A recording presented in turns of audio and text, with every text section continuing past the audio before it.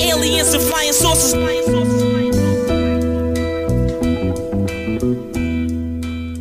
This is all in a loop. Hey, welcome to the 59th episode of Two Writers Slinging Yang. My name is Jeff Pearlman. I'm a former Sports Illustrated senior writer, former ESPN columnist, author of multiple New York Times bestsellers, and a columnist for The Athletic. The music you're listening to is Croissant's Master by the great MC White Owl. And this podcast is an ode to writing in all its forms, from journalism to songwriting to screenwriting to novels to romance to comics to whatever genre I'm thinking of. And today, my guest is Richard Sandomir, the New York Times obituary writer. Yes, obituary writer. And if you don't read the obits in the Times, you're missing something really special. It's a riveting walk through a museum of the world with displays ranging from former ballplayers to queens to the daughters of Nazis. I really want to talk to Richard about the art of the obit, how to write it, how to decide who to feature. Is it sad? Is it fun? So let's talk death writing right now on Two Writers Slinging Yang. All right, Richard, thank you so much for doing this. This is the most technical difficulty I've had thus far, and I'm happy to report it was your fault. Absolutely. That's okay. As long as it wasn't my fault, I didn't care. No, it's definitely my fault. Wait, so I am fascinated by obituary. I wrote my first and only obituary when I was at the Nashville Tennessean. It was for Loretta Lynn's husband. It's the only obituary I ever wrote. I wrote it way ahead of time. And your obituaries are fantastic. I feel like I'm getting a history lesson. And I want to talk about one in particular just because it really caught my fancy, and we can dive more into it. But you wrote an obituary a couple of days ago for Himmler's daughter, Gudrun Himmler, whose father, obviously Heinrich Himmler, the infamous Nazi. And your lead was, it was a quote, "Do you know how many people your father cremated at Dachau?" A British officer asked a young Gudrun Himmler during a post-war interrogation in 1945. Or how many he gassed at Oranienburg. "Of course you do. You're her Himmler's daughter, after all." She sat silently, according to an account in the 2000 book, My Father's Keeper, giving no indication of whether she believed that her father, Heinrich Himmler, the architect of the final solution to exterminate the Jews of Europe, was capable of the genocidal horrors of which he was being accused in 1945. First of all, it's great. But more importantly, I am fascinated by how this, I have no idea, soup to nuts. How did you even find out about her death? How do you go about writing an obituary like that? Well, we have very resourceful editors. This is the first section of any newspaper I've ever worked for where all the assignments are given to you. You may volunteer for one, but for the most part, the editors meet in the mornings and they go over all sorts of sources of obits, whether it's ones that come over the transom through email from a family or PR people, or we look at other newspapers. We look at what people around the building are suggesting to us, and we see what's coming over from overseas. And I think there were a couple of obituaries of Gudrun Berwitz, her maiden name, her married name. But it's a fascinating story. So my editor said, she's yours. Well, thanks a lot. Himmler's daughter. But, much like an actor likes to do evil villains, writers like to do nefarious people. I write about them. It's there is something fascinating about people like that. And so you go about it by plumbing the internet. That's how a lot of information is done for obits. We have our own library. We have clip files, but there's not much about her available. So I go through the internet. I find articles in Germany, some in English, some that I use Google Translate for. Try to find, an expert. I found one woman who's an expert on the children of Nazi officials. And I found some stuff in the wonderful archive of newspapers.com, that anecdote about the dance that she went to and nobody wanted to talk to her, and she was all pissed off because, I'm Gudrun Himmler. If we'd won the war, they'd be asking me out. And I found this article in newspapers.com, which has all these wonderful articles digitized from decades and decades and 100 years ago. And it's like a jigsaw puzzle. You figure out what it is. And the opening anecdote came from this book, My Father's Keeper, by Norbert and Stefan Liebert. Norbert is the father of the two, and Norbert had interviewed several Nazi officials' children in 1958 or 59, and he and his son put the book together some years later.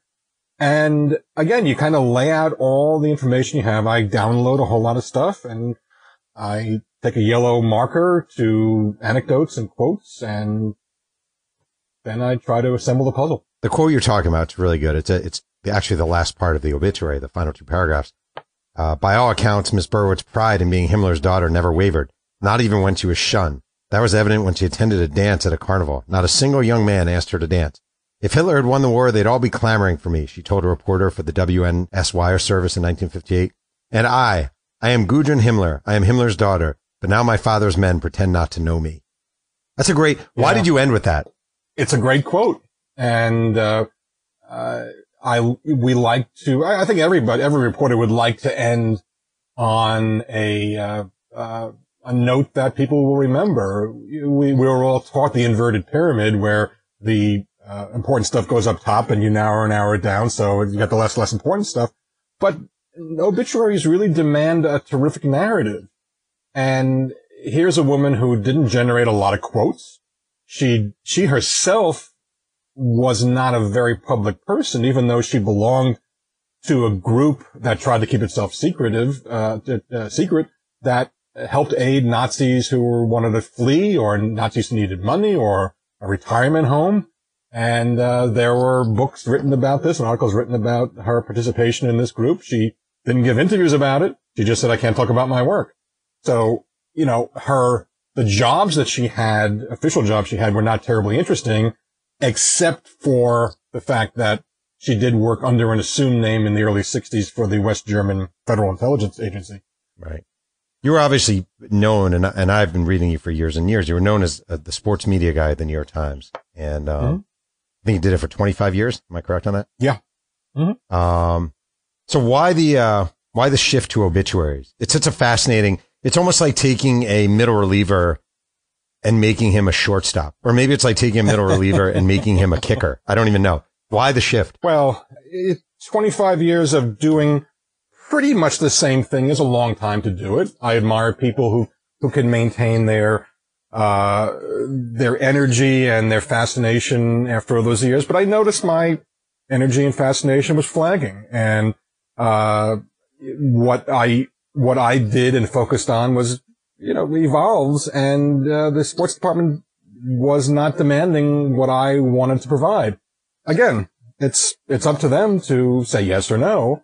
And there wasn't a demand for me to sit in front of a TV and critique sports. And frankly, that really bored me. After a while, everything seemed the same, and I couldn't really find the great feeling to criticize announcers. So I was getting somewhat bored with that. The demand wasn't there for it. And when this obituary job opened up in 2016, I really needed a move out of my comfort zone. It seems really cool. I mean, I'm looking at this is literally in chronological order, your obituaries that you've done. Springtime for Hitler choreographer, inventive cinematographer, ever loyal daughter of Himmler, Ed Schultz from MSNBC, choreographer of Cats, prolific, irascible science fiction writer, architect of space habitats, disc jockey, champion weightlifter. It seems like the diversity of subject would be the greatest joy of it all. It really is true that I never know, because again, unless I raise my hand and see somebody had died that, that the editors don't know about yet, or, they're deciding who's going to do it, they give me all the assignments. So they do try to diversify them for everybody, while also, looking to the wheelhouse. Sam Roberts is, one of my colleagues. He does, he was a Metro reporter and a real expert on New York City and New York State politics. So you'll likely find him doing that, but he'll do a lot of other things. I've done my share of sports and media people because they know I know that, and they kind of consult me on saying, well, is this coach or announcer worth our time? And, I'll weigh in and say yes or no. But I love the diversity. And sometimes you find real diversity in a single person. there was a physicist, out of Chicago named Len Reifel. And he did two things, each of which would merit a single obit. The first thing was, in the late 50s, he chaired a study group for NASA to figure out what would happen to the moon if NASA and the American government blew up a nuclear bomb there. It was right after Sputnik, and they were kind of looking to show the Russians what we could do. I don't think anybody was serious about it, but he chaired that. Okay. That's pretty good. And there's documentation on it, and you drill hard enough on the internet, you find so much stuff. And then about 15 years later, he invented the telestrator for educational TV. He had applied his physics knowledge to commercial ventures. And, this is a guy who had he was kind of a polymath. He understood how to do almost anything. And, it was applied entirely to educational TV. I don't think I saw anything that he said related to how John Madden, used his, invention, but there it is, diversity within a person. And, but even this choreographer, Alan Johnson, he did conventional choreography for TV shows and Broadway. And then, very early in his choreographic career, he gets to know, Mel Brooks, and Mel Brooks wants to lampoon the Nazis in the producers. And there's your man. Does it make you sad? Like you're writing about, just an example, Billy Connors, Yankee pitching coach, who died at, 76 in June. That's a guy, I mean, you've certainly known about over the years if you can cover him at all. And and also guys whose sort of ages are closer to you, as you get older and blah, blah, blah. Like, is there emotion, sadness involved when writing about someone's death? No, because for the most part, although an obituary is only done when somebody dies, it's maybe 1% about their death and 99% about what they did.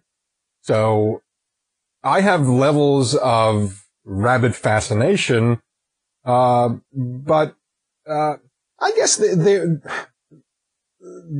saddest one that I did, where I could feel a little bit of my eyes welling up, there was a Vietnamese-born lawyer who was born blind with cataracts in Vietnam. Mm-hmm. Her grandmother ordained that she be taken to an herbalist and killed because she'd have no life. That order was refused, and she, at about 3 years old, she and her family came along on a boat lift from Vietnam and landed in Hong Kong for a while. And then through the American Red Cross, they moved to San Francisco and then Los Angeles. And in Los Angeles, she had eye surgery to correct her problems so that she was able to get around. She was legally blind, but she could do her work sometimes with magnifying glasses. And she dies in her early 40s. Right. And what brought her to our attention was a blog that she did, which was just a brilliant writing. And essentially it's a continuing letter to her little daughters that they would be able to understand when they got older. And it really was, I'm getting the chills talking about it. And that was profoundly sad. A very good lawyer who had this depth of feeling and very funny but extremely open.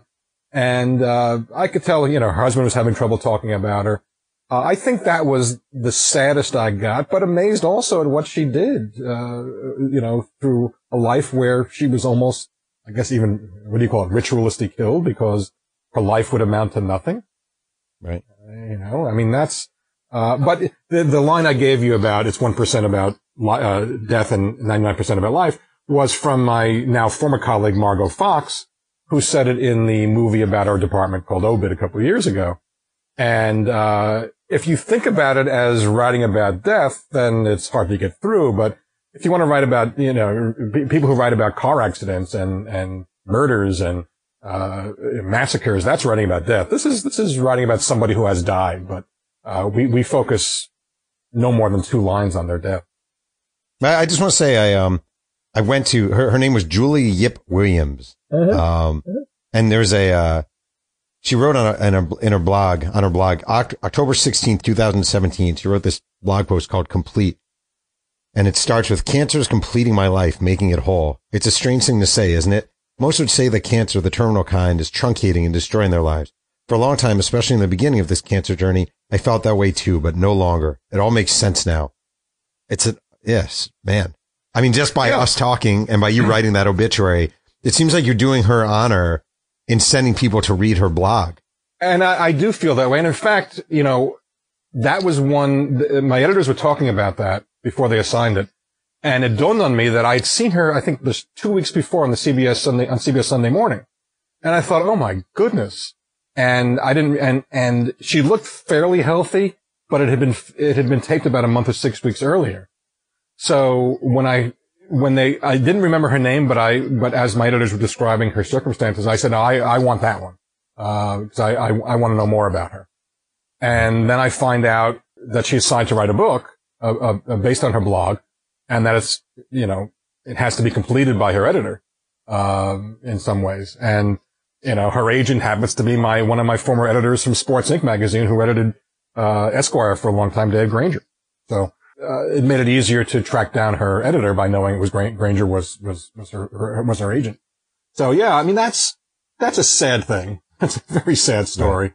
Knowing she's leaving behind, 2 little girls who, clearly adored her but only knew her basically as a sick woman. Who's to say who gets an obituary? I mean, if former Yankee infielder Wayne Tollison dies tomorrow, does he get an obituary in the New York Times? He might get considered, but not for very long. There are various levels of consideration. There's the consideration that's already been granted through advance obits. So we have 2,000 advance obits that are, about the people you'd think we'd have advance obits on: presidents, kings, queens, major rock stars. Does that have to do with age? Senators? Like, would there be a Barack Obama obit already written? Yes. Oh, sure, because you never know with presidents. They're always in danger. And we did an article about how many times we wrote and rewrote the Fidel Castro obit because you never knew with him, especially with the United States gunning for him for a good number of years.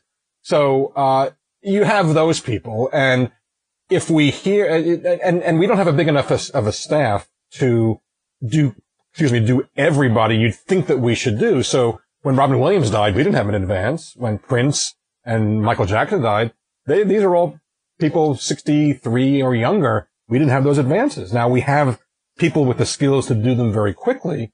But all in all, we'd like to have as big a staff and as wide a net to have 10,000 advance obits, but we don't. So those people, have been decided on quite a while ago. And more and more are getting decided on every day. And those are written both by our staff and by people around the building who have their expertise in those things. So, if, for example, we do have a Mick Jagger obit, I would imagine that it might be done by John Perales, our pop music critic. Right. Then there's the daily level of obits. And I wouldn't say it's certainly not a crapshoot. We have standards. Certainly when Ed Schultz died, we knew immediately we should do that, but we didn't have an advance on him. We had no idea that he was ill. And the editors meet every morning, and, the consideration goes on, all the time in a way, but the morning meetings are looking at, what we know of who died in the last day or so. You're in the office every day? Yeah. Okay. Well, one of the things about the job is that, you kind of travel the world through your obits, but you go nowhere physically, except maybe, I went to the Strand bookstore today to get a book about my next obit subject. And that, the Strand or the library are our road trips. In the middle somewhere, there's my story about Dick Enberg. I had told my editor, Bill McDonald, a few months ago that, Dick's turning 82 or 83. We should do an advance on him. And he said, when you have time, do it. Well, at 4:15 on the day that he died, having not done the advance obit, one of my cats wakes me up around 4:00 in the morning to be fed. So he really woke me up that day. So I looked at my iPhone and I got an email from my friend Ken Belson, who's traveling, I think, in Amsterdam. And he sends me a link to a Twitter message that says Dick Enberg has died. Oh boy. So I wrote a note to my wife. I got dressed and I was in the office by 5:15. I had all my notes, I had all my materials and my file waiting to be used for Dick. And finally there it was. And it was written by 11. It didn't go up till around 2:00 because we absolutely, positively have to reach somebody, a family member or somebody in authority to confirm the death and tell us the cause. And I reached, Dick, all of Dick's family was in Boston waiting for him to come over to see his new grandchild. So that nobody was home in the Enberg household. So I did track down, his lawyer. But, right. how long would it take you to write that? It took me about 5 hours to write that. You know as well as I do that, when you have to do something, you could do a lot faster than if you get a lot of time to do it. And it turned out fine. Because I had written so much about Dick, I don't think I needed to speak to anybody with any expertise to tell me why Dick mattered. I knew already. Have you had family members or friends of people you have written obits for angry about what you wrote or a portion of what you wrote or something you used in an obituary? No. I did get a letter today from somebody who was very upset that I wrote the Himmler's daughter obit because he felt it was homage to her. Oh my. But I wasn't going to respond with a definition of homage, nor was I going to debate this person over whether we should only be doing nice people. It turns out that most of the obits we do are about people who made a positive contribution, but sometimes, Margot Fox did Charles Manson. So, we didn't pay homage to him simply by the act of having a long obit about him. He was, in his terribly nefarious way, worthy of an obit. Like, do people care if they get an obit? Like, do you think, like, it's never entered my head. Oh, what, you think so? Yeah. Well, some do. I mean, some, certainly with a healthy ego. There were two responses I got when I took this job. One was, well, I guess we won't be talking ever again. This is from people in the business, in the sports media business.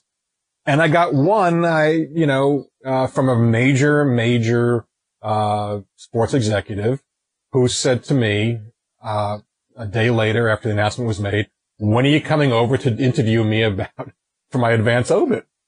Oh, and I said, I understand why you're asking. You have a very healthy ego.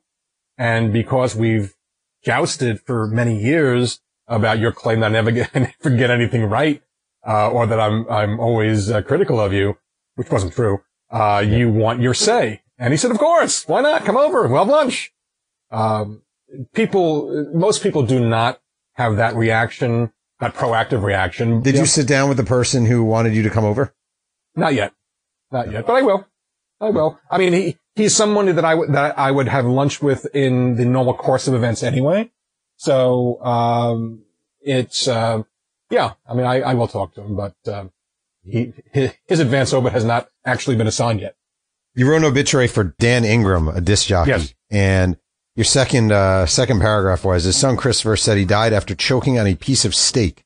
He'd received a diagnosis of Parkinsonian syndrome in 2014. Was it important to include that he died on the piece of steak? I could see some people saying, like, why couldn't you just say he died of Parkinsonian syndrome? Yes, I could have. But we like to have detail about the cause of death.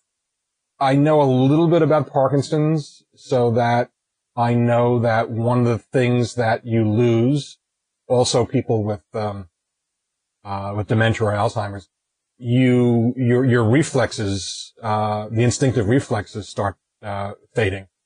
And it is possible that, the swallow reflex was not working as well as it would with Dan.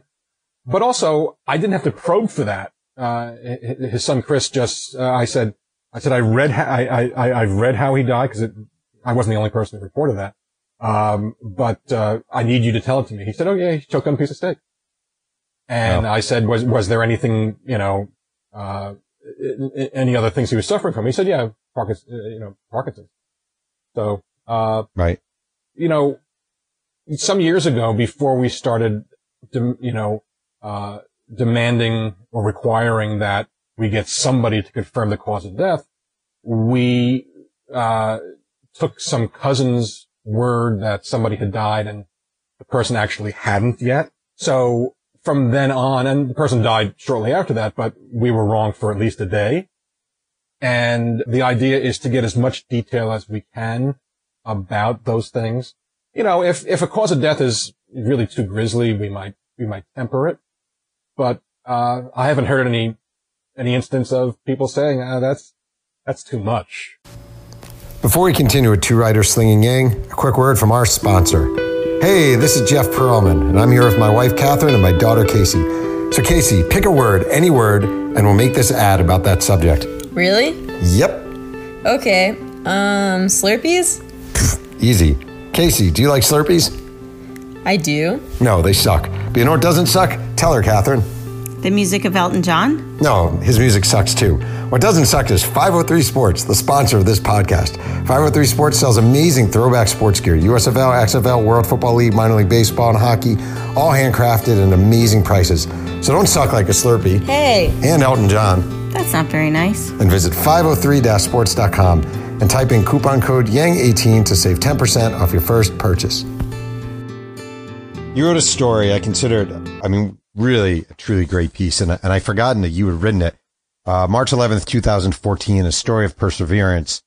It was about Stuart Scott, the now late ESPN SportsCenter anchor. Mm-hmm. The lead was inside the mixed martial arts studio. Stuart Scott lifted the black t-shirt that read, "Every day I fight." Beneath it was a foot-long scar that bisected the ESPN anchor's washboard abs.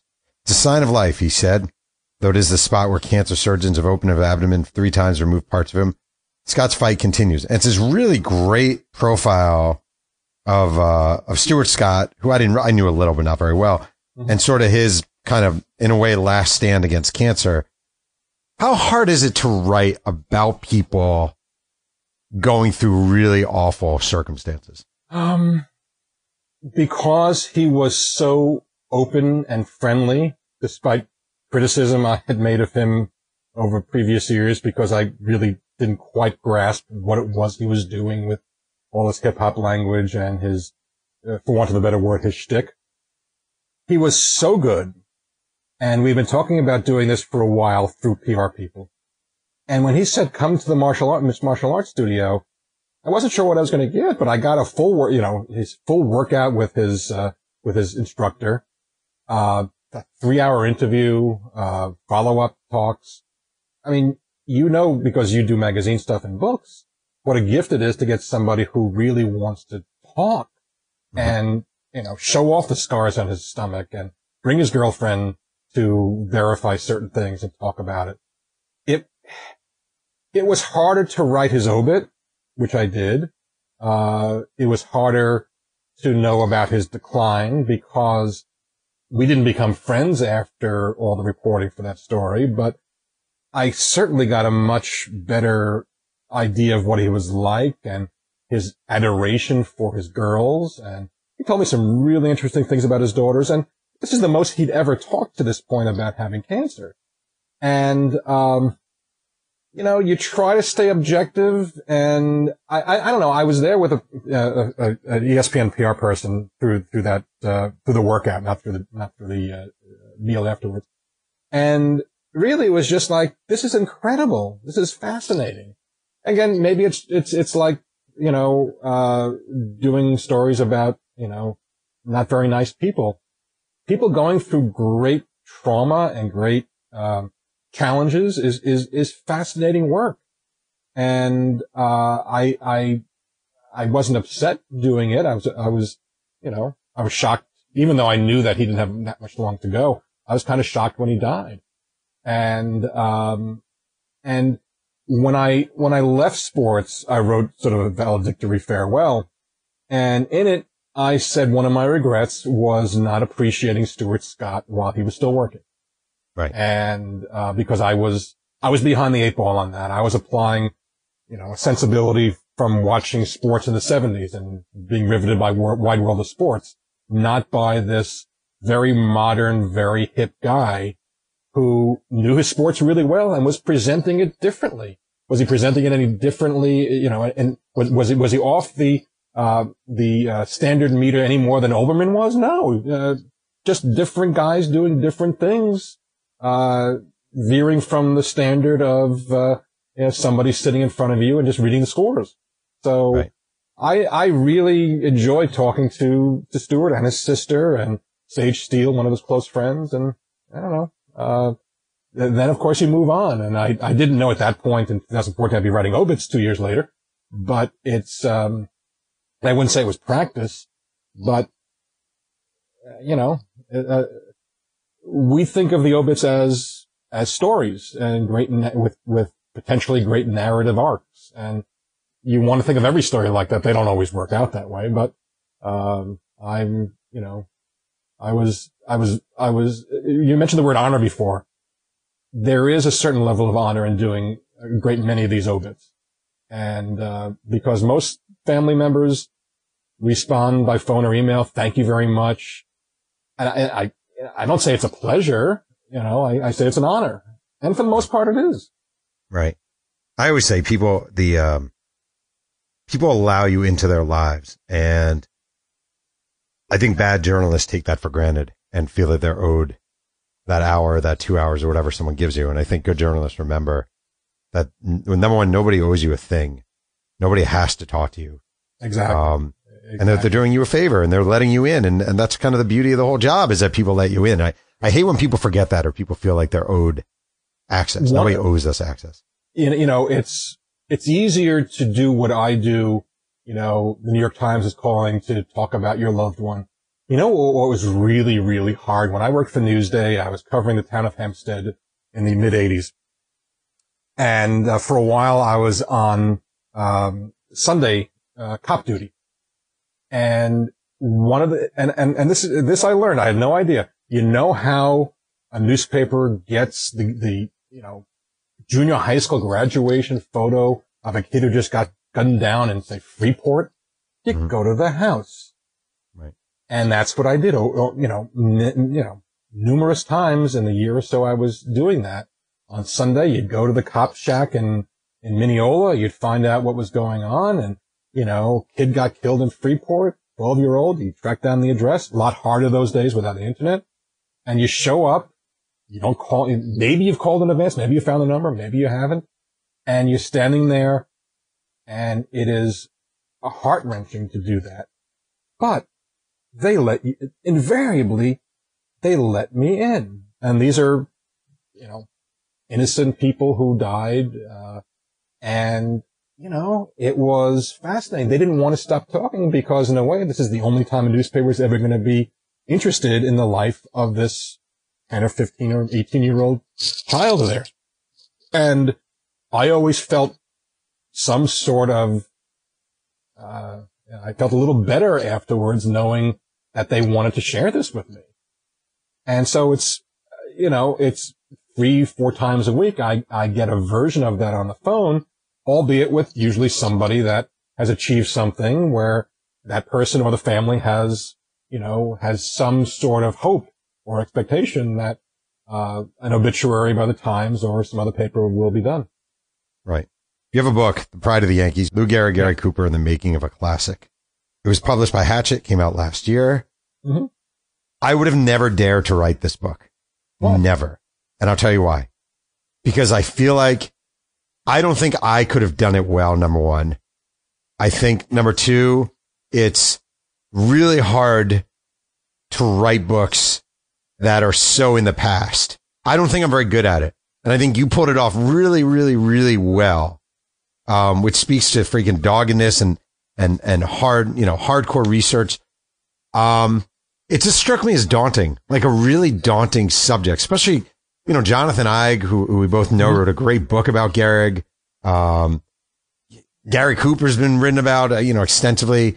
Why did you do it? And what did you sort of get from the experience? I did it because I've always loved the movie, but I was reading a biography of Samuel Goldwyn by A. Scott Berg. It was written in the 80s or 90s. And there was like a half-page anecdote about how Goldwyn, who knew nothing about sports, absolutely nothing about baseball, was kind of dragged into his screening room by his story editor, Niven Bush, who was a baseball fan. And this is like June of 1941, shortly after Gehrig dies. And he says, I want you to watch the newsreels of Lou Gehrig Appreciation Day. Watch this speech. And there's no record of exactly what Goldman's reaction was while watching the marching bands and the gift giving and the other speeches. But after watching Gehrig deliver his speech, which is the very end of the ceremony, the lights go up and he's crying. And he says, run it again. And he runs it again. He cries again. And, the lights go up and he says, get Jim Mulvey. Mulvey was the number 2 guy who worked in New York. We're going to make a deal with Eleanor Gehrig. And I thought, man, this is a really good story. And that started me on a quest of trying to find primary materials. I couldn't do a book based on what I thought of the movie and critical reaction and stuff I read in the newspapers. That's really kind of the tangential stuff. And it took until I got a contract. This is probably 10 years, playing around with various ideas and proposals, getting rejected. Finally, I got a contract. I finally wrote a proposal, got a contract. That allowed me entree into the Samuel Goldwyn archives at the Motion Picture Museum in Beverly Hills. And God bless people from before our era, because the amount of stuff they collected and didn't throw out, scripts, contracts, interviews between Paul Gallico, who wrote the first script and outline, and Eleanor, which kind of laid out her life, and in a way laid out a bit of a template of the movie. And it just, I must have written 10 emails a day to my agent and my editors saying, holy shit, look what I just found. And one day I was going through, these are all contained in these giant old accordion files.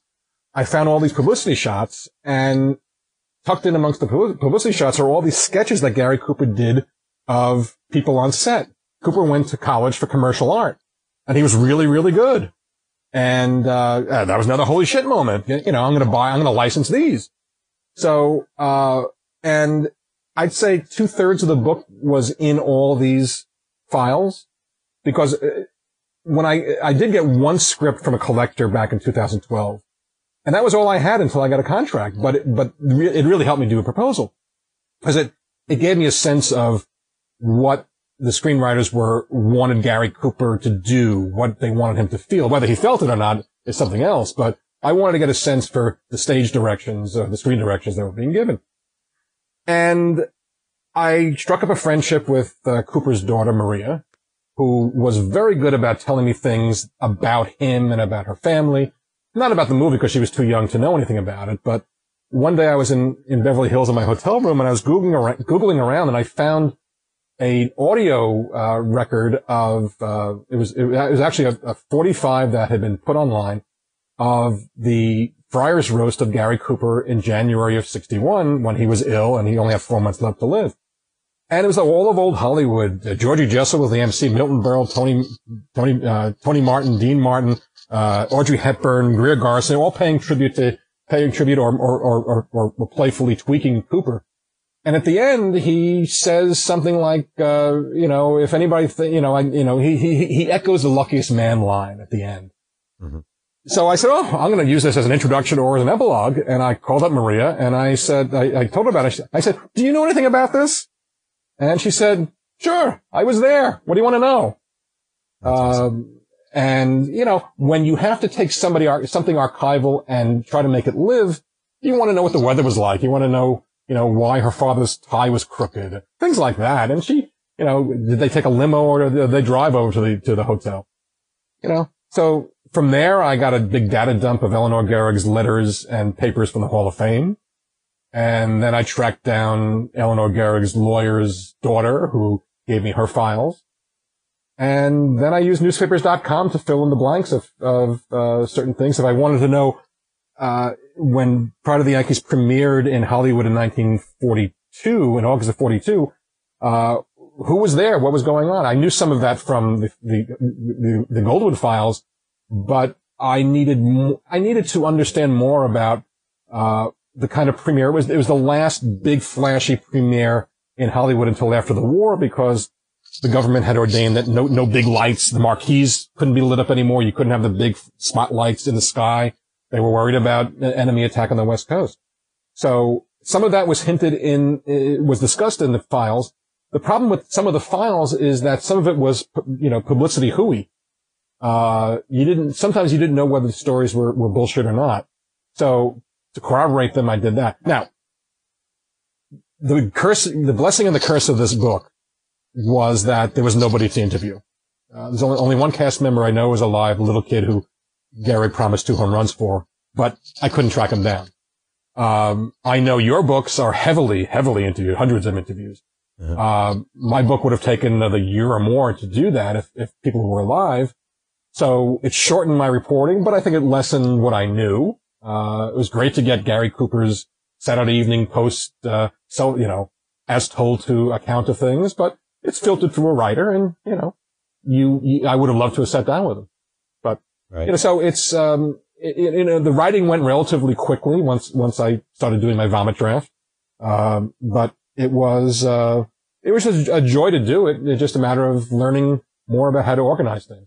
Would it have mattered if you found Gary Cooper to be a complete asshole? Like if in your research this guy was such a dick and blah, blah, blah. Does that affect the book or your enjoyment of it?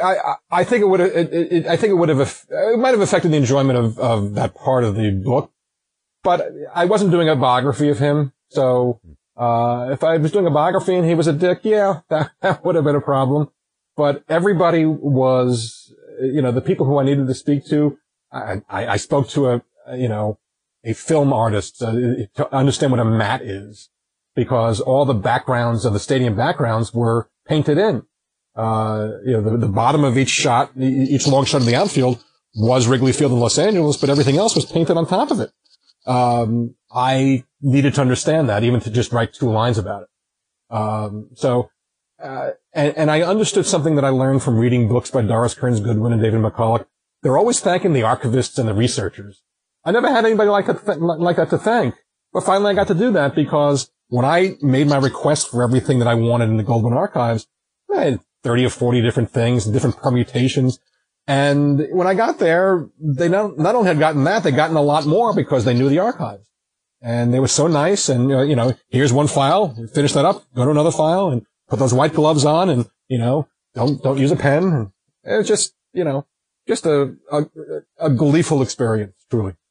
Right. So if we're doing your obituary, does it start with, Richard Sandomir, author of Pride of the Yankees, chronicler of one of the great movies of all time, or to be Richard Sandomir, who wrote, the obituary for a man who choked on a piece of steak? Like, what are we going with? Well, it would probably be the former. I think before this book came out, it might have been Richard Sandomir, the author of Bold Like Me, his autobiography of losing his hair. But, one of the things I did when I left sports, I wrote about why I was doing it. And I reminisced about how the very first assignment I got in my high school journalism class was to write an obituary about myself. And I reached out to my teacher, who I stay in touch with. I said, Bob, why did you assign that? He said, well, it's better than what did you do during your summer vacation, but it also got you to think about what you've done and how little you've done and what you'd like to do in the future. So, yeah, that's a good assignment. I've been destined for this for 45 years.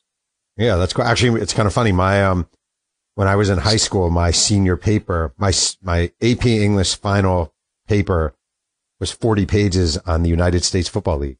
So I have been destined to write a USFL book. Yeah. If they had assigned me an obit, I'd be doing your job right now. There you go. Yeah. Well, listen, I seriously, I appreciate your time. Usually I'm glad we were able to work this out. And, my pleasure. I love your obituaries. Worked out well.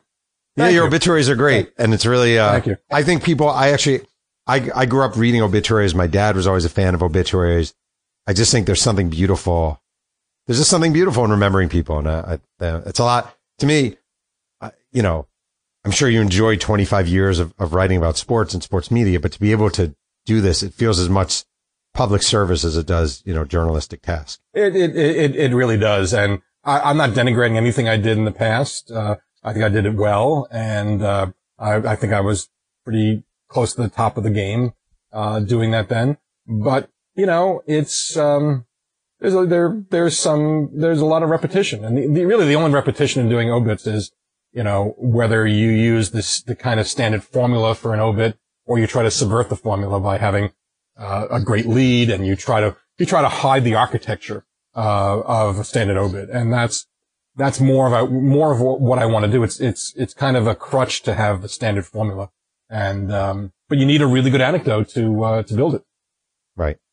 All right, well, Richard, thank you so much for doing this. I greatly appreciate it. Jeff, that's terrific. I want to thank today's guest, Richard Sandomir, for joining me on Two Riders Slinging Yang. You can follow Richard on Twitter at Rich Sandomir and order his book, The Pride of the Yankees, wherever publications are sold. This podcast is sponsored by 503 Sports, kings of the throwback sports merchandise. Visit the website at 503-sports.com. Also a reminder, my book about the USFL, Football for a Buck, is available for pre-sale now. It's out officially in September. One can listen to Two Riders Slinging Yang on iTunes and Google Play, and reviews are always appreciated. Music is by the great MC White Owl. Thanks again for joining me, and remember, keep writing.